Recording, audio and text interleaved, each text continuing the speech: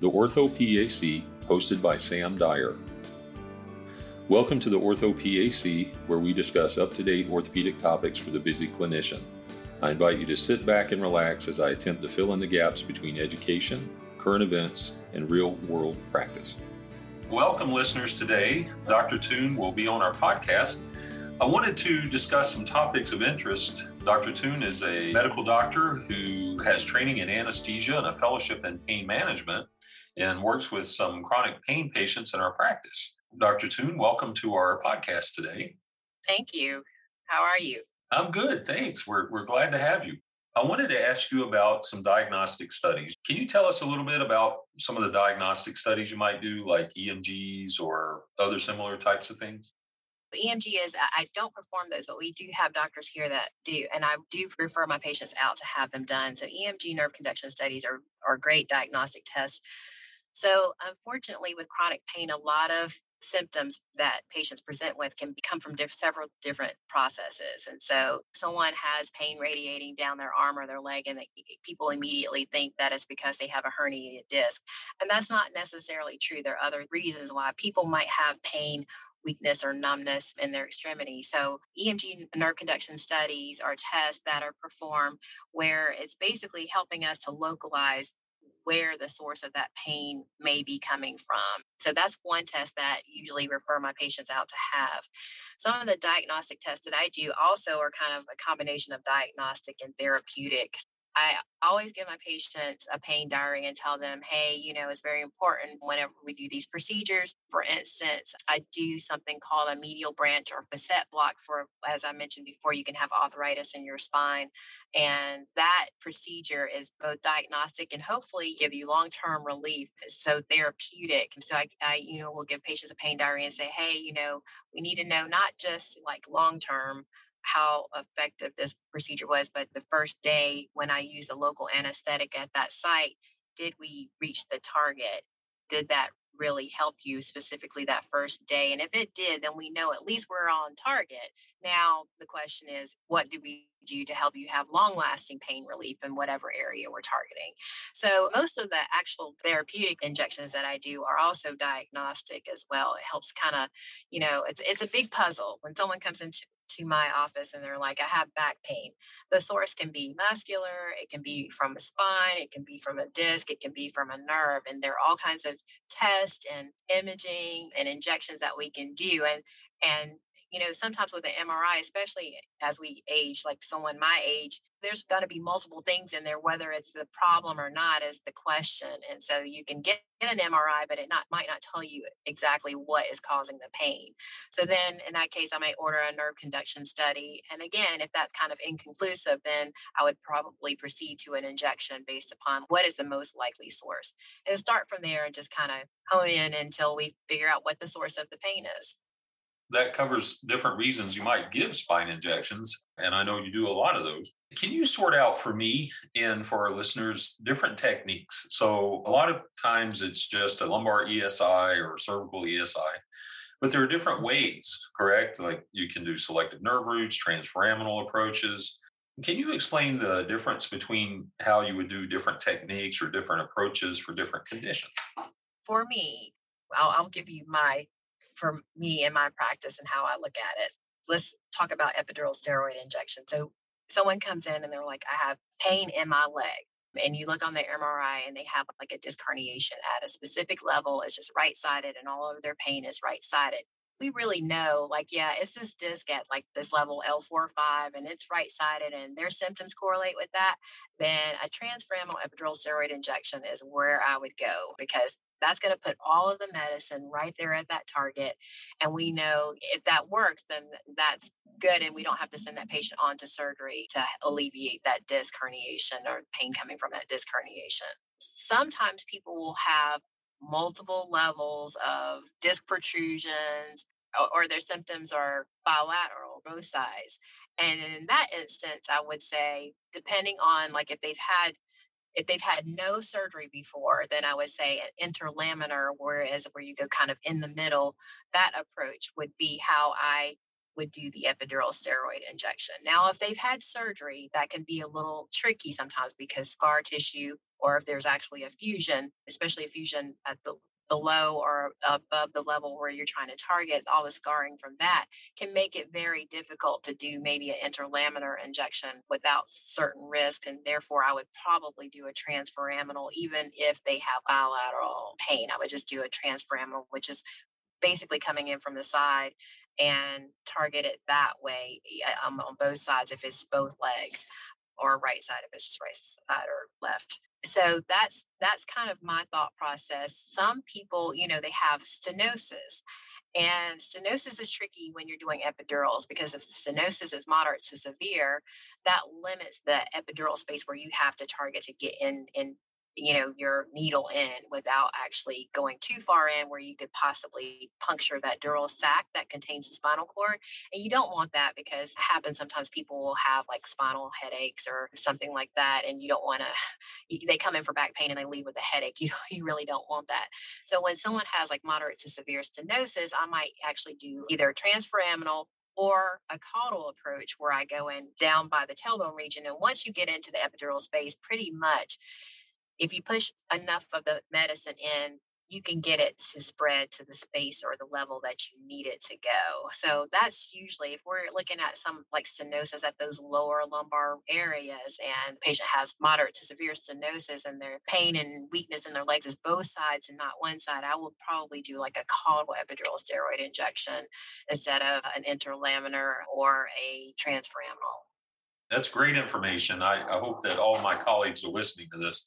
That explains quite a bit. Okay, some other questions, and these are kind of hodgepodge. Do you do trigger point? I'm sorry, we'll bounce around. Do you do trigger point trigger points, and if so, what do you use and how do you do it? I do trigger point injections, definitely. Most of the time, I do trigger points for neck pain. We sit at our computers all day long. Most of us don't have ergonomically designed computers like myself. I'm sitting wherever I can find a desk and have whatever chair I can find, and it's never. I'm a short lady, and so We're in the we're in the exam room, sitting on the examining stool. I've seen you in there. Yeah. Exactly. And so, neck pain is pretty prevalent in this day and age of computers. And so most of my trigger points are done for that kind of pain. And I initially when I first started practicing, I would just use a combination of local anesthetic and steroid. I have known some providers who just do saline and steroid. But what I found over time, especially if people are getting other types of injections, or if they're diabetic or have really labile blood pressures, I will not use the steroid. And I found that I can get just as long of a relief without the steroid that I can with the steroid.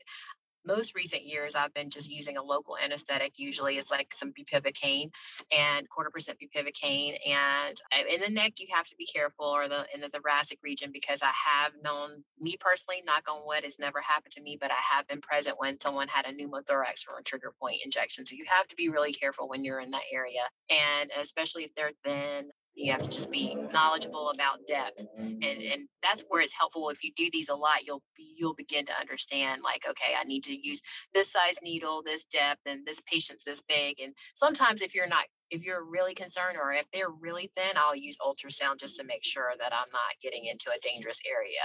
But most of the time I'm doing it neck, lower back. Those are mostly the areas that I do trigger point injections. What about things like the radiofrequency ablations or spinal cord stimulators? I don't know. Are spinal cord stimulators still used? I don't even know the answer to that. But, so what? And Yes. on top of that, what kind of other interventions would you offer patients? Okay, yes. So we'll talk about the ablations and come back to the spinal cord stimulators. So both entities are really great interventions for long-term pain relief. So ablations, when we were talking about when people have arthritis of the spine, and sometimes their pain, patients that come in like with just neck pain, it doesn't really radiate into the arms, that sometimes it might radiate to the shoulders, or if they have back pain that kind of radiates into the hip area, but not down the leg.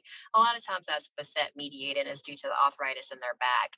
And so you do a couple of diagnostic blocks, medial branch blocks, and if that works and it doesn't last long, then you can go forward with the radiofrequency ablation.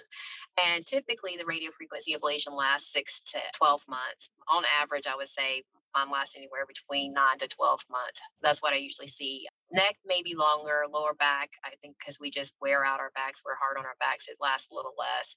We also do ablations for knee pain. And one of my favorite procedures to do is a geniculate nerve block and geniculate nerve ablations. Because that, when people can't have knee surgery for whatever reason, or the doctor says you have to lose some weight, but they hurt too much. They can't exercise. It's just kind of this area where like I wish I could, but I can't because my knee hurts. Send them in for a genicular nerve block. And if that works, but it's just temporary, then we can do an ablation to those nerves that surround the knee. And what I've found is that people not only have pain relief, but they have better mobility. And so that's a really successful ablation or place to ablate as well. There are some people in the area, I don't do a lot of these. But I've done some shoulders and some hips. Those are plus minus, I feel, as far as like long term relief. As far as ablations, they do work in some patients, but I don't do those as frequently as I do the ablations for arthritis in the neck and the lumbar spine, and as well as for the knee.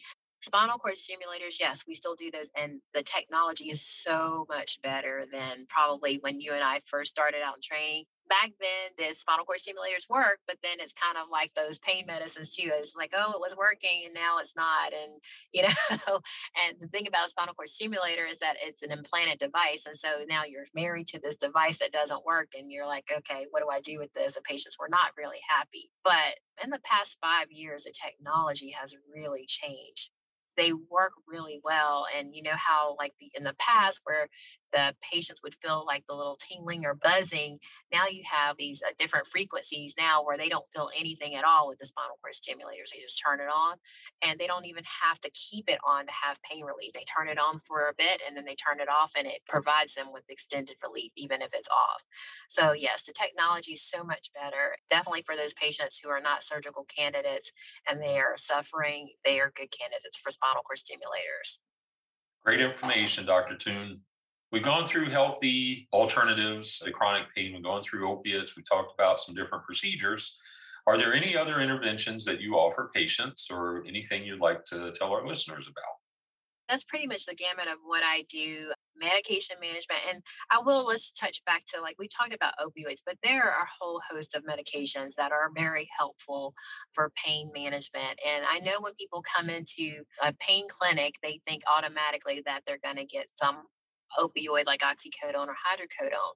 But there are so many other pain medications that we can use that are actually more beneficial and less harmful. And so I would just have patients, if you go into a pain clinic, have an open mind, because your doctor is well trained and understands the pharmacologies and the risk of these medications, and thinking about a whole host of things that can help the patient get through whatever they're getting through.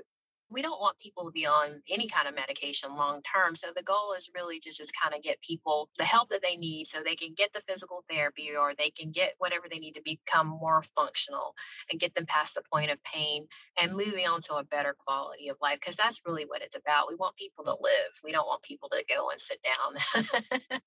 Well said. Well said, Doctor. Do you have any other suggested resources or reading or online resources for some of our listeners? We have listeners across the United States. So, any good resources for people that want to learn more about pain management and procedures or techniques or policies or anything like that?